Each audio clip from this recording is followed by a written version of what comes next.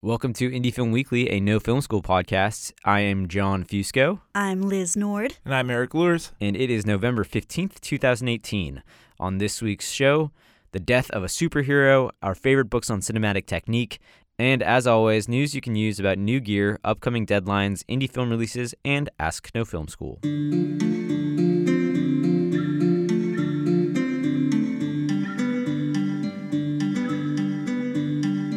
Hey everybody, we're back here in Brooklyn, and it's the week before Thanksgiving, and we were just talking about what we were going to do. Yeah, doesn't it feel like Thanksgiving is earlier this year? Yeah, it does. I felt like that too, because there's like this extra week hanging on to the end of November. I think it is. I think it's a week earlier. Perhaps I was wrong. I always thought it was the last Thursday of November, but that's what I thought too. Yeah, I guess that's not correct. I don't know who makes these rules. Hanukkah's earlier this year too, for those of you paying attention. Really? It is the first week of December. And what's up with New Year's being on December 15th this year? Christmas. It's very strange. You know what? The whole world is upside down. That's very true. It is, and one of the things that we need to talk about this week, there was a lot that happened last week in the real world, getting out of our cinematic bubble, but one thing that kind of combines both of these worlds was the Woolsey fire that has been raging through Southern California all weekend and all last week, really, and it's still going. And one of the locations that it actually burned down was a famous historic cinematic relic called the Paramount Ranch. This was once a 2,700-acre space nested in the Santa Monica Mountains that overlook Los Angeles, and it served as a versatile film and television set since 1927. Obviously, the fire has claimed lives, homes, and forced scores of evacuations. The loss of a Western town set is nowhere near the top of the list of tragedies or even inconveniences of this disaster. Westworld is the most high-profile project to utilize the Paramount Ranch Western town location, but the list of all projects shot there is long. Consider that some of the earliest projects on this list are W.C. Fields movies from the 1920s. Wow. It was also used in Dr. Quinn Medicine Woman. Whoa. That's Eric's favorite show. I actually did watch that as a little kid. She was really great with all those diagnoses. There aren't many monuments or old things in Los Angeles, but as George Edelman, our new senior editor and resident of Los Angeles, writes in his coverage of the fire, Paramount Ranch was one of those funny little exceptions. A near 100-year career is rare, especially in this town. In the 1920s, the land was purchased by Paramount to use as an outdoor location. The area has changed many times since then, but continued to be used frequently for much the same purpose. The National Park Service purchased and refurbished the land in 1980, and it has been available to the public since then, which gave the location with a rich history another rare distinction. People could just come to visit and picnic there, unless, of course, it was being used to film something. The devastation of these fires has been fast and swift, as we said earlier. CNN reports that the Woolsey fire has spread to 85,500 acres across Southern California, and it's about 15% contained. A second nearby fire has covered 4,531 acres and is 75% contained. So far, the blazes have destroyed 179 structures. Another 57,000 are still at risk, and I think the death toll is now up to 48 or 49. For more updates on the Woolsey fire, you can follow the Los Angeles County Fire Department on Twitter, and we'll attach a list of places you can donate time and resources to help with the catastrophe in the article associated with this post. I just want to add that I know a lot of you, our listeners, are in the Los Angeles area and also Northern California, where even further wildfires are raging and lives are being lost. And we just want you to know that you're in our hearts. We're thinking about you and hope that you're all safe and sound. In a rare but positive change, of course, coming from the movie bigwig higher-ups, the British animation studio Aardman, which is the Oscar-winning studio behind Wallace and Gromit and Shaun the Sheep, which was not that long ago. Chicken Run as well. Flushed Away. Remember that one? Where they're like, I think they actually get flushed. It's like rats in a toilet or something. Yeah. I didn't see that one. They're actually transferring company ownership over to its employees. So that's right. The decision made by the company founders Peter Lord and David Sproxton will go into effect once the two gentlemen leave the company, which may not be soon, but will obviously eventually have to happen. Quote, "We spent so much time building this company up and being so profoundly attached to it," the men told The Hollywood Reporter, "and it's not a business to us. It's everything, and it's our statement to the world. Having done that for so many years, the last thing we wanted to do was just flog it off to someone. And they're British, and that's why they're using the word flog. Just want to flag that they said flog. Now, the Hollywood Reporter also notes that Aardman employees are around 130 full-time staff members across its 2 bases in Bristol, England, but the figure jumps to around 320 as production teams are hired to work on their major films. So, such as the currently shooting Farmageddon, a Shaun the Sheep movie, and also will be immediately followed by Chicken Run 2. Right. Finally. So that's coming. I know, right? Farmageddon. I was talking about Chicken Run 2. Oh, okay. It's only been like 14 years. It's about That's time. True. Well, I mean, it's been 20 years since Armageddon. I assume Farmageddon's a sequel. I assume Bruce Willis comes back to life, makes it down to Earth, and he's like, what are all these sheep doing on my lawn? Yeah, Bruce Willis is voicing Shaun the Sheep, who, if I'm correct, is a mute sheep. He might be. Is it a mute sheep? That's a rare talent. Wow. As a mute character. That's kind of like when, wasn't George Clooney hired on South Park to be a dog, and he just barked? Yes, he was. So it's a thing. At least he's not doing Pikachu the detective. Hey, that movie looks awesome. It looks interesting. I don't know what it looks like, but it looks interesting. Also, to continue on with this story, quote, Lord said, despite having made the decision to prevent the company from being swallowed up by a big studio, both the Aardman founders admitted that they hadn't actually had all that many offers over the years. It's quite insulting, really, joked Lord, who revealed that DreamWorks had made the suggestion when they were working together on Chicken Run, but they resisted it then and are still fiercely independent. So while the two men aren't set to retire just yet, and will most likely remain in a board of directors capacity when they ultimately do, it's great to see that they are already looking toward the future and are going all in on paying their good fortune forward.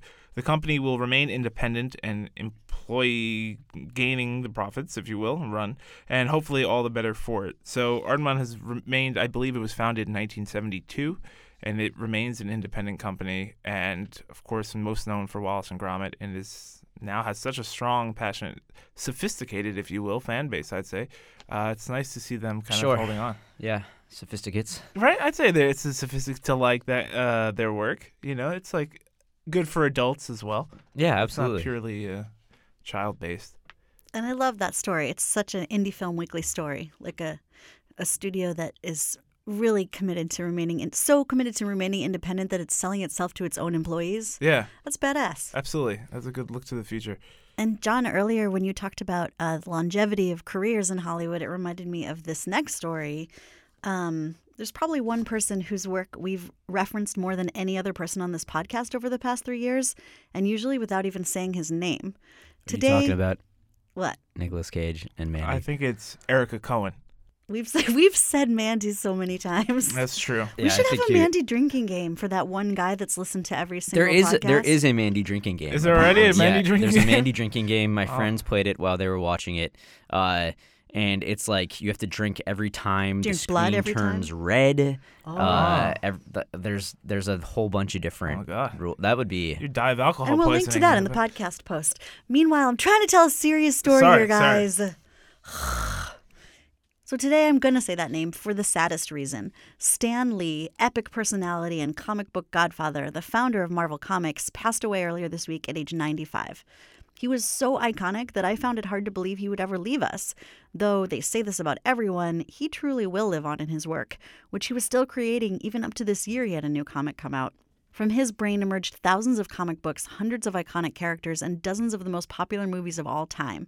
It probably goes without saying, but I'll name just a few of the universes that he created or co-created.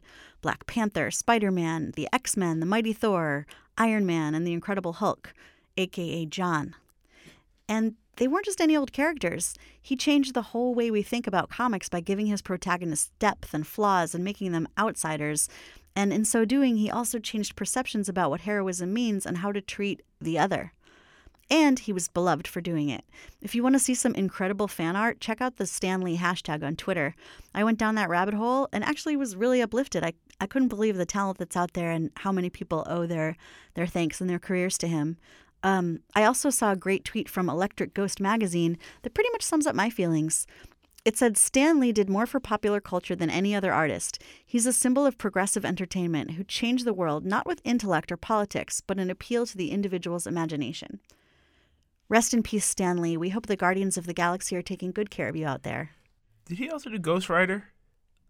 I don't know. Oh, because that starred Nicolas Cage. It's true. It did. Wow. Did he do Ghost Rider? I think that I don't Maybe not. think so. Oh, it's not Marvel. it's I'm like not sure. Oh. we've had so many obits and like so many legendary figures that we've reported on Yeah. in this show, and it's just it's nice to see Stan Lee lived a full life. Yeah, this You was know, definitely not before like, his time. Yes, Yeah. he was 95. He cemented a legacy. Well, we're paying tribute. We're not Yeah. like mourning an early Yeah, loss. exactly. Yeah. He wasn't taken away too soon. Right. And I think that the saddest part about this whole thing is that he's not going to be able to see how the Avengers end. Oh my goodness. I'm sure he knows. You don't think they let him? They said, "Come on, tell me." please." No, I'm sure he was an intricate part of it. I wonder if they pre-filmed his cameo. Oh, I'm sure. Yeah, well, it's done. It's Yeah. done filming. So Okay, yeah, I'm sure he okay. was in it, and Wow. that'll be interesting to see his Oh, last it'll be cameo. sad to see his cameo. I will say I am a little bit relieved in the sense that some publications were inaccurately announcing that Spike Lee had passed away. Oh, Oh, Jesus! jeez. No, they were yes, not. I can. I will share you a photo afterwards. There is a picture of that is Stan Lee. so It says irresponsible. Spike Lee passes away at the age of 95. And I was like, hell? what? And then it turned out that they had messed Oof, that I'm up. just glad that was not nofilmschool.com. That was not Spike Lee. It was Stan Lee. Wait, I do have one question. I was thinking if you're like if any of our listeners are some of those people that don't watch anyone's work until after they've passed and suddenly they're like, "Oh, I should see some of that work." What would you recommend as like a starting Marvel Cinematic Universe film? Iron It Man. has to be the first, I guess. Yeah. Yeah. Yeah, Iron Man. The first and second Spider-Man with the one true Spider-Man, Tobey Maguire. Toby. Mhm. I was thinking some of the maybe X-Men I was films thinking were I good. Yeah. love the X-Men. I was thinking maybe the first Avengers because it brings in a lot of the beloved characters and it's sort of like really accessible. You don't The need first- to know all the The histories. first Avengers is good. It's like I think like now it's sort of more of like a paint by the numbers superhero movie. And when it came out, it was like pretty revolutionary. So I don't know. I haven't watched it in a while, so it'll be interesting to see like how that's dated after this swarm of superhero movies Like that we've superhero group we've had. movies. Yeah, Yeah, that's a superhero good group point. movies. But yeah, I mean, the superhero genre owes. I was like looking at there's a list of how much money each Stan Lee movie has made or something, like on the top. Ooh, if I could do the wolf whistle thing. Out of like the top Ooh. 20 of all time, he's probably on there like at least 50% of the time. Freaking bananas. And he Um, seemed like such a humble guy, too. Like, it wasn't like he was this megalomaniac rich guy. He's had there are if you like kind of dig into his past a little bit, there's some stories of strife between him and some of his fellow comic book Yeah. writers, and like accusations of plagiarism and sort of like who should actually be like attributed this work, sort of like he's like the Shakespeare of comic Right, books, right. like He came up with a lot of the ideas, but then other people developed the characters, and who do you? Yeah, it totally makes sense. But still, the fact that he was like working until the very end, it says a lot about his, at least his sort of the integrity of his like work ethic. Yeah, I'm planning on retiring at 35. yeah. So congratulations to Stan. I am too. Yeah. I am definitely planning on retiring at 35. I'm down, as I'm out. well under 35. I'm done. Anyway, here is our 35 plus Charles Hain with some gear news. Hey, this is Charles Hain here with Tech News, November 15th, 2018. So, the biggest tech news of the week, Teradek has acquired Amimam. And that is big news in the world of wireless video. So, a little bit of background. Teradek, if you don't know who Teradek is, you haven't been on set lately. I didn't mean that derisively, but like Teradek is everywhere. Basically, 10 years ago, the only time you ever had wireless video on set was like the Steadicam guy would come out and they'd have like their whole special thing that only worked with a certain TV, and like everybody else just worked wired because that was the deal. But Teradek was really at the forefront of really pushing wireless video everywhere, to the extent that now, by default, when you go on set, I feel like even the smallest sets, everyone is working wirelessly because it lets the camera move faster and you're not worrying about cabling as much, and it's great. What a lot of people don't know is that Teradek, Paralinx, Airy, who now have built-in wireless transmitters on their Alexa cameras, everybody's been using Amimam boards. Amimam is an Israeli company, and they've been really working on the zero-delay wireless chipset, the board that you need to use in order to do that HD quality video distribution that sets really require. And so it's been a big deal, Emimom, in the market. You might not have heard of it, but you've definitely used their equipment. Teradek buying Emimom is kind of an interesting move. Now, Emimom has, I'm sure Teradek has been their number one customer since 2012. They buy a lot of their stuff, especially because Teradek and Creative Solutions, the now bigger brand, they own Paralinx, which is another big Emimom board supplier. Emimom is so big, in fact, that there was even gray market, either old boards that have been rehabbed or knockoff boards. Emimom is dominant in the marketplace. But other people have always bought Emimom. Like I said, it's in the Arri Alexa. Those are Emimom boards. They're a generation behind what Teradek has. I don't know if it's because Teradek has an exclusive partnership or if it's just because they're a smaller company so they have faster turnaround cycles.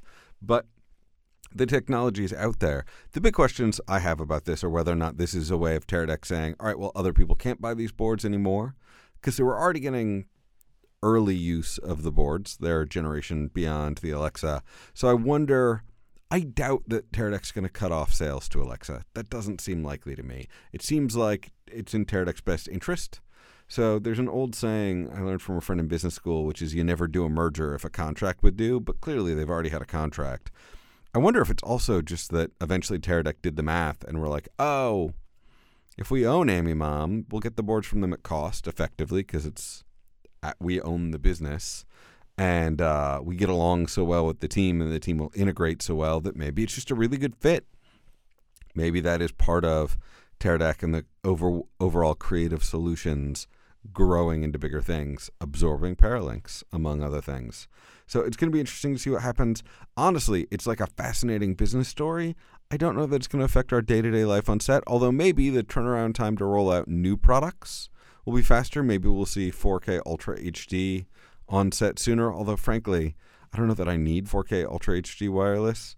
I'm more interested in a Bolt 25,000 that'll give me 5-mile range on the Bolt than I am 4K, but that could just be me. Up next, Nikon news. There's the Nikon Z7 and Z6. They're coming out soon. And EOH HD has released a installable log mode for those cameras. And this is really great. Obviously, this is another one of those examples where aftermarket users are providing the features that filmmakers want. Filmmakers love shooting in log. It gives you a wider latitude while fitting within the linear space. It is a super exciting way to work for filmmakers, and we're all very used to it. And I think a lot of people were really disappointed that the Z7 and the Z6 didn't have it originally on launch. So the fact that we now, through EOH HD, for the $37 software cost, allows you to have log recording on these cameras is super exciting, and we are very appreciative of folks like that doing the work. Last up in tech news this week, early reviews are hitting the streets of the Red Hydrogen 1. If you don't remember the Hydrogen 1, it was a camera phone from Red, announced about a year ago. It was $1,100 or $1,500 if you wanted it in titanium, and it was going to shoot in this future 4V format that was 3D video, 4D, all wrapped up together. They're out. People are not excited.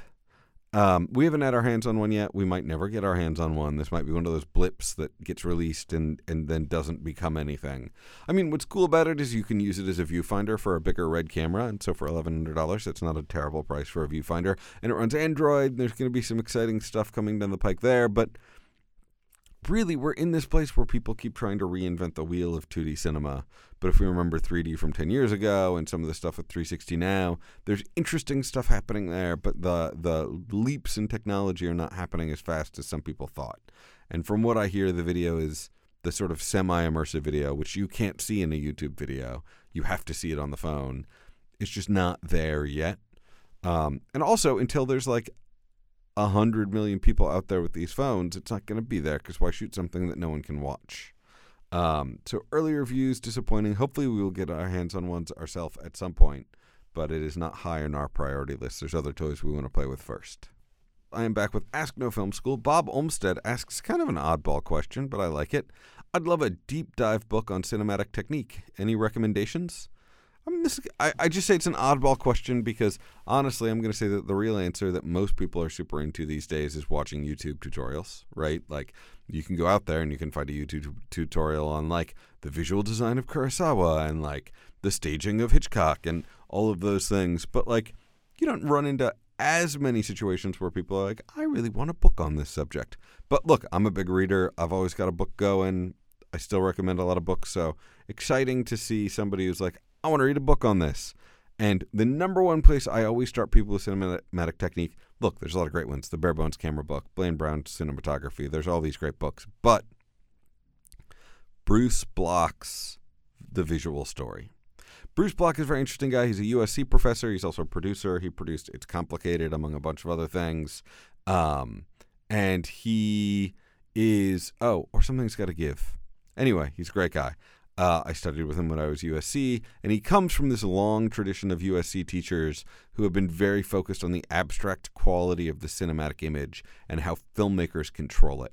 And it is a really eye-opening book. You will never watch movies the same way again after reading it. There's a period of my life where I read it once or twice a year. I've been teaching it for like 15 years, and I still feel like I'm learning new stuff about what's included there. So Bruce Bloch's The Visual Story, really highly recommended read. I think it's a great way to start thinking about cinematic technique, not in terms of the equipment, because a lot of people tend to think technique like dollies and Steadicams and lenses and stuff, but this is technique of the effect.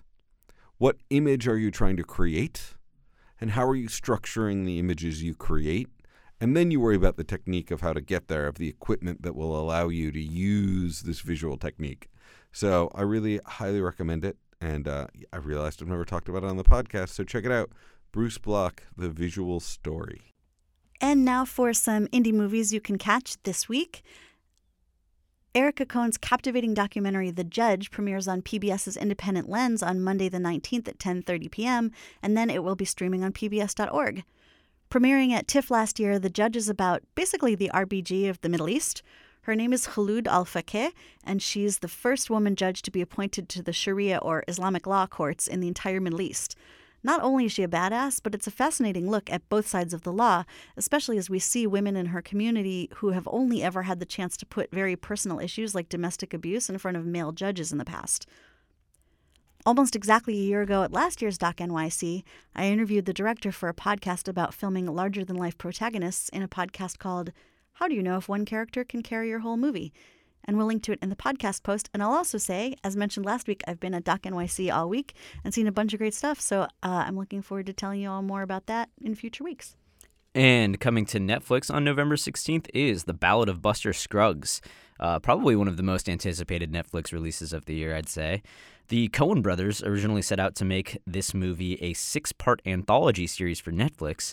Instead, the anthology structure of the story with 6 chapters was retained, but ultimately the project was shrunk down into a single feature film and debuted at the Venice Film Festival this fall, where it won the award for Best Screenplay. Somewhere along the line, Netflix must have seen Oscar potential in the project with the trimmed-down version.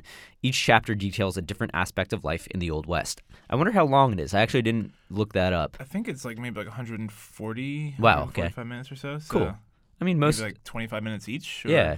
When you think about it, like most epic spaghetti westerns are that long anyways. So totally. That's pretty cool. So you can actually download the script online right now if you're interested. We'll have a link to it in the podcast post if you want to check it out. And taking part in the stories are Liam Neeson, James Franco, Zoe Kazan, Brendan Gleeson, Tom Waits, and the frequent collaborator. Is he a frequent collaborator, or was it just Oh Brother Where Art Thou? I don't know of any other ones. Anyways, Tim Blake Nelson is also in it, so he's amazing in Oh Brother Where Art Thou. So it's cool to see him reteam with the brothers Coen. Oh wow, Erica Cohn, the brothers Coen. This is a Coen-themed movie week. Also premiering on Netflix on November 16th is Cam. And Cam is a technology-driven psychological thriller set in the world of webcam porn. It follows Alice, an ambitious cam girl who one day discovers she's been replaced on her show with an exact replica of herself. As this copy begins to push the boundaries of Alice's internet identity, the control that Alice has over her life and the men in it vanishes. While this sounds very, very interesting. While she struggles to regain what she's lost, she slowly finds herself drawn back to her show and to the mysterious person who has taken her place. Director Daniel Goldhaber won Best New Director at both Fantasia Fest and the Brooklyn Horror Festival this year, and we have an interview with his cinematographer Kaylin Arizmendi on the site. It's actually been playing at Alamo Drafthouse, and I think it was part of that Fantastic Fest series that they had in Brooklyn as well, and other smaller indie theaters over the past month or so, and it is supposed to be pretty wild. I saw the trailer that just debuted about a week ago, and it seems kind of Hitchcockian with the cam girl kind of thing. It seems cool. Woo-woo. Shout out to Kate. She is really an up-and-coming DP and also has a great Instagram to follow if you like to follow. If you like to get some, inspirational cinematographer follows on Instagram. And coming to theaters on November 16th is Widows. Widows is Steve McQueen's latest film, and I actually got a chance to sit in at its world premiere to a sold-out crowd at the Toronto International Film Festival a couple months ago. It was pretty awesome. It's the Academy Award winner's most accessible feature, I think. He's got Shame, Hunger, and 12 Years a Slave. Yeah. So all pretty intense movies. This one is a blockbuster heist movie, and it's got a stellar cast, including Viola Davis, Liam Neeson everywhere these days, Colin Farrell, Daniel Kaluuya, and Elizabeth Debicki. I've never heard of Elizabeth Debicki before. I just saw The Tale, and she has a pretty prominent role in that. She's really great in Widows. Really? Kind of steals the show a bit. This cast is out of control. Set in contemporary Chicago, amidst a time of turmoil, 4 widows accept a debt left behind by their dead husband's criminal activities.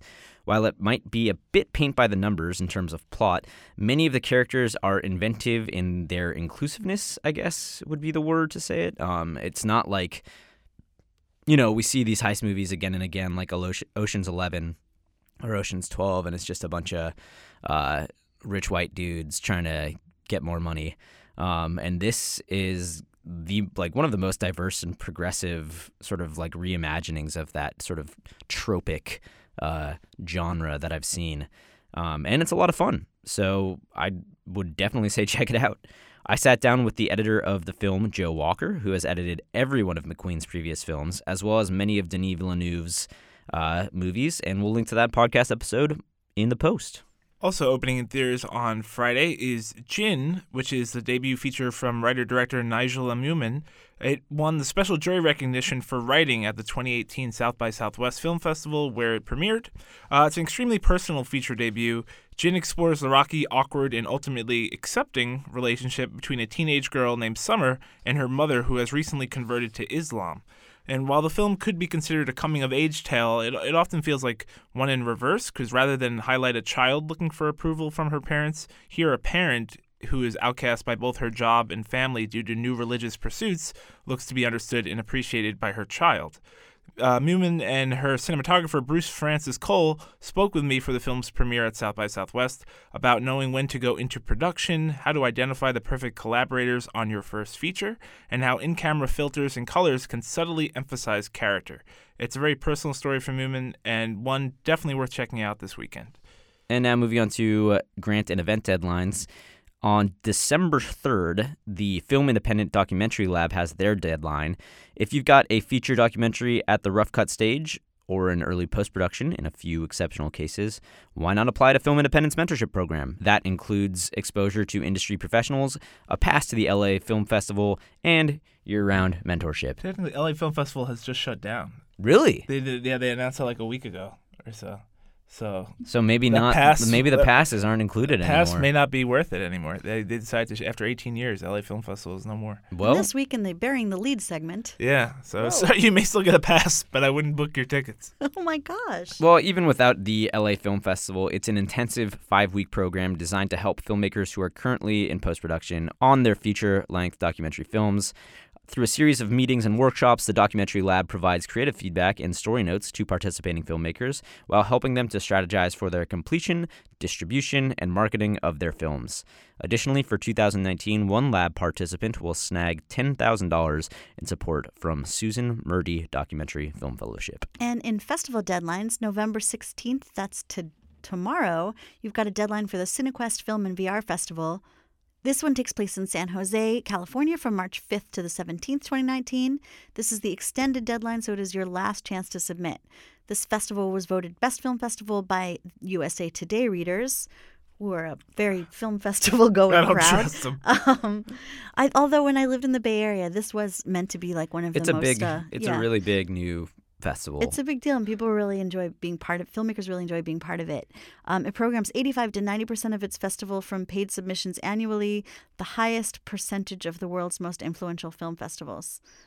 So, in other words, it's programming films that actually, are submitted. Yeah, it's like a good indicator for you all. It's not just like they're programming their friends and things they've seen at other festivals. They're actually taking from the pool of applicants.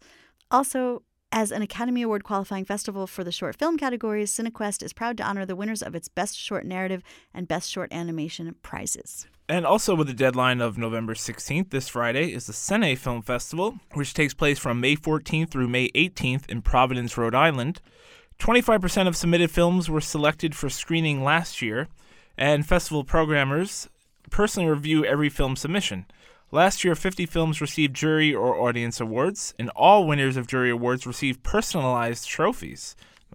Like it might be your face on one of them. Selected films received 2 all-access passes to the festival, and films not selected will still receive a free Sene Festival Weekend Film Access Pass, good for all films on the Friday and Saturday, which is pretty cool. That's awesome, I thought, yeah. You submit, and you still get to go. Yeah, That's nice. spend like $25 on a submission fee, and you still get a all-access film pass for 2 days.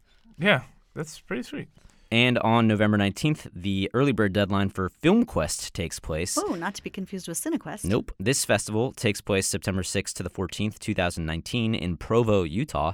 It's one of Movie Maker Magazine's 30 bloody best genre fests in the world, which is, I guess, new list from Mommy, because I haven't really seen it before. Is Mommy British? Like 30 bloody best? Or, I feel or like is you've it gory? influenced Mom. Like your horror passion has influenced your mother. Well, I'm definitely going to check that list out. I was going to do that last night, and then I forgot. Mom's 30 bloody best genre fests in the world? Yep. Oh. And it was also twice named to Mommy's Top 50 Film Festivals worth the entry fee.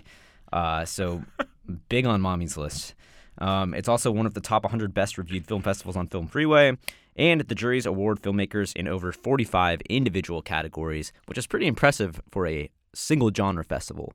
Like what kind of categories are there? 45 categories? Like there's torture tons. film, Yeah, probably. Best head snuff explosion. porn, yeah, closest to in relation to Mandy. Oh, Yeah. Closest relation to Mandy Award. I think it's really weird that this festival is in Provo, the heart of Mormon country.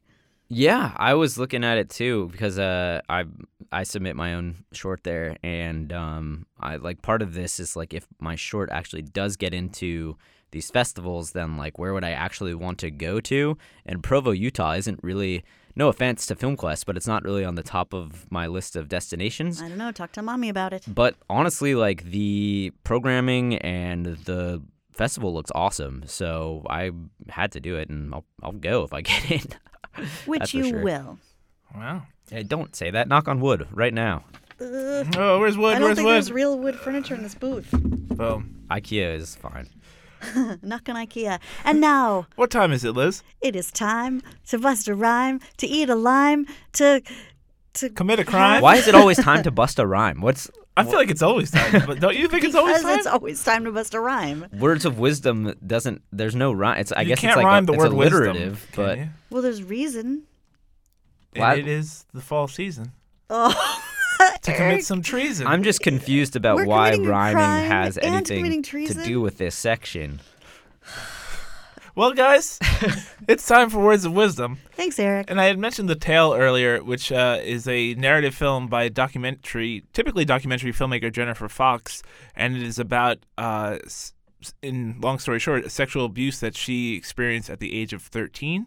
And the narrative feature is her casting Laura Dern as Jennifer Fox, as herself, essentially, looking back over that because for a long time she felt that she was in a relationship with an older man and didn't see herself as a victim. She was 13, he was in his 30s or 40s, and obviously things come out. And Elizabeth Debicki is in this film as well. And so when casting the younger 13-year-old Jenny Fox, I had asked Jennifer Fox, what kind of goes into, there's some very sensitive material and sensitive scenes in there, and how you can cast a child actor and work with them with this kind of tough material. And Jennifer Fox said, quote, "I think the first thing is really casting, because it's your job. And we do the same in documentary. I think that's what made me prepared for it. It's your job to cast people who can really tolerate the process and the script. And so making sure you cast somebody who's a child who's really comfortable with the subject matter and whose parents are comfortable with it is crucial. There's an old saying, you don't just cast the child, you cast the parent. I think that's really true. It's not like there were a million young actresses who could have played the young Jenny. I only found one, and that was after a 2-year search with my casting director. And Isabel was the only one I felt could play it without overacting, and also who could tolerate the script comfortably and wasn't shocked by it, and whose parents felt comfortable with it. Clearly, we took enormous protections to protect Isabel on set. She was not in any of the physical scenes with Jason Ritter, who plays the older man who's the abuser. Those were shot separately with an adult body double, and she was shot on a vertical bed. She didn't even hear the words that Jason spoke, which are quite sensational and provocative in a sexual nature. I think you really have to think out how you're taking care of the child and also who you're casting. That would be my biggest advice. So along with having a body double, there are still some scenes where the younger actress is having these extended scenes of dialogue that are very sexual in nature. And I'm always curious how you do get the parents. I guess you kind of find the parents' acceptance very early on in the casting process, and then you work very delicately, with that actress who sometimes you wonder if they know the words that they're really talking about. 13, you probably do. But even younger sometimes, when you see younger actors working with explicit material, I'm always curious as to the best way to kind of coach that performance, if you will, because you're also explaining or not, or maybe hiding some of the situation that they're playing at the same time to get the performance. Well, it sounds like she said that this young actress wasn't even in all the scenes with the older actor. Yeah, and it looks like sometimes they shot reverse shot and they may not have been working off of each other at all times. It looks pretty seamless in the movie, though. So it is well put tougher. And I remember back at Sundance, this was one of the most talked about movies. I mean, I felt like everywhere I went, someone was like, the tail. But it seems like such tough subject matter that, like, I haven't quite been able to bring myself to see it. Yeah. Do you have any, words of sort of, like, how to prepare yourself emotionally for watching this movie? I mean, it's interesting because half of the movie is the adult Jennifer Fox thinking back and trying to find these people who committed these acts to her and other women who may have been affected by it. So you are kind of getting an adult perspective as well. So you're not only in the child's world. So it's not so overwhelming at times because you do kind of see the light at the end of the tunnel and who she became as a documentary filmmaker. So it's not a positive kind of movie, but I mean, it's not as overbearing as maybe the story sounds as like, I don't want to watch this. That helps. Thanks, Eric. Yeah, it premiered on HBO earlier this year, so definitely check it out. All right, and I've got a shout out. Shout outs? There's no song for shout outs. You still got to work on it. There's Shout by Tears for Fears. Ooh, that's a good one. Let it all out. So shout out to those of you who actually own an Oculus Rift. You can now watch all 3 parts of friend of the pod, Eliza McNitt's breathtaking series called Spheres. We've mentioned it several times here as it rolled out throughout the year at Sundance, South by Southwest, and Tribeca. This is the one that made history by selling in a 7-figure deal back at Sundance, and it's produced by Darren Aronofsky and narrated by Millie Bobby Brown, Jessica Chastain, and Patti Smith. But it's not just about the accolades and big names. It is truly a captivating journey through space, portrayed in a way that could only be conveyed through virtual reality. It's not just a shtick. It's embedded in the sort of way you experience it. So if you have an Oculus Rift or can get your hands on one, it is really worth a watch. I feel like they spent more money buying this movie than people have spent on Oculus Rifts. That is possible. Where could you buy one? Could you go to like a Best Buy or something and buy an Oculus Rift? Okay. Yeah, you can get them online. You can get them at electronic stores. They're out there. Okay. And next week on the show, on Monday, the interview podcast is with Laszlo Nemes and Julie Jacob of Sunset.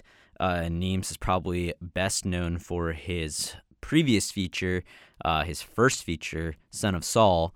And I saw Sunset back at Toronto International Film Festival, where it was my 3rd favorite film, but that's behind Roma and First Man. So I mean, those are 2 massive movies, and I was not expecting this one to even crack the top 5, really. And it kind of just blew me away. And Laszlo is an extremely well-spoken director. He's got great ideas about, what it takes to make it as a contemporary director. And Julie is an angel. What was her part in it? Julie is the main protagonist of the film. Oh, okay. And there's not a single moment where she is not on camera. She gives an incredible performance. I'm gonna see this movie again, probably in theaters. It was because it's just completely immersive. If you have any idea, if you've seen Son of Saul, sort of the level of intimacy that Neems brings to the screen, where you really feel like you're following his characters, and it makes it very intense and very suspenseful, and that sort of strategy is brought to Sunset as well. It is about a Hungarian hat heiress, the heiress to a hat store, and sort of the nefarious,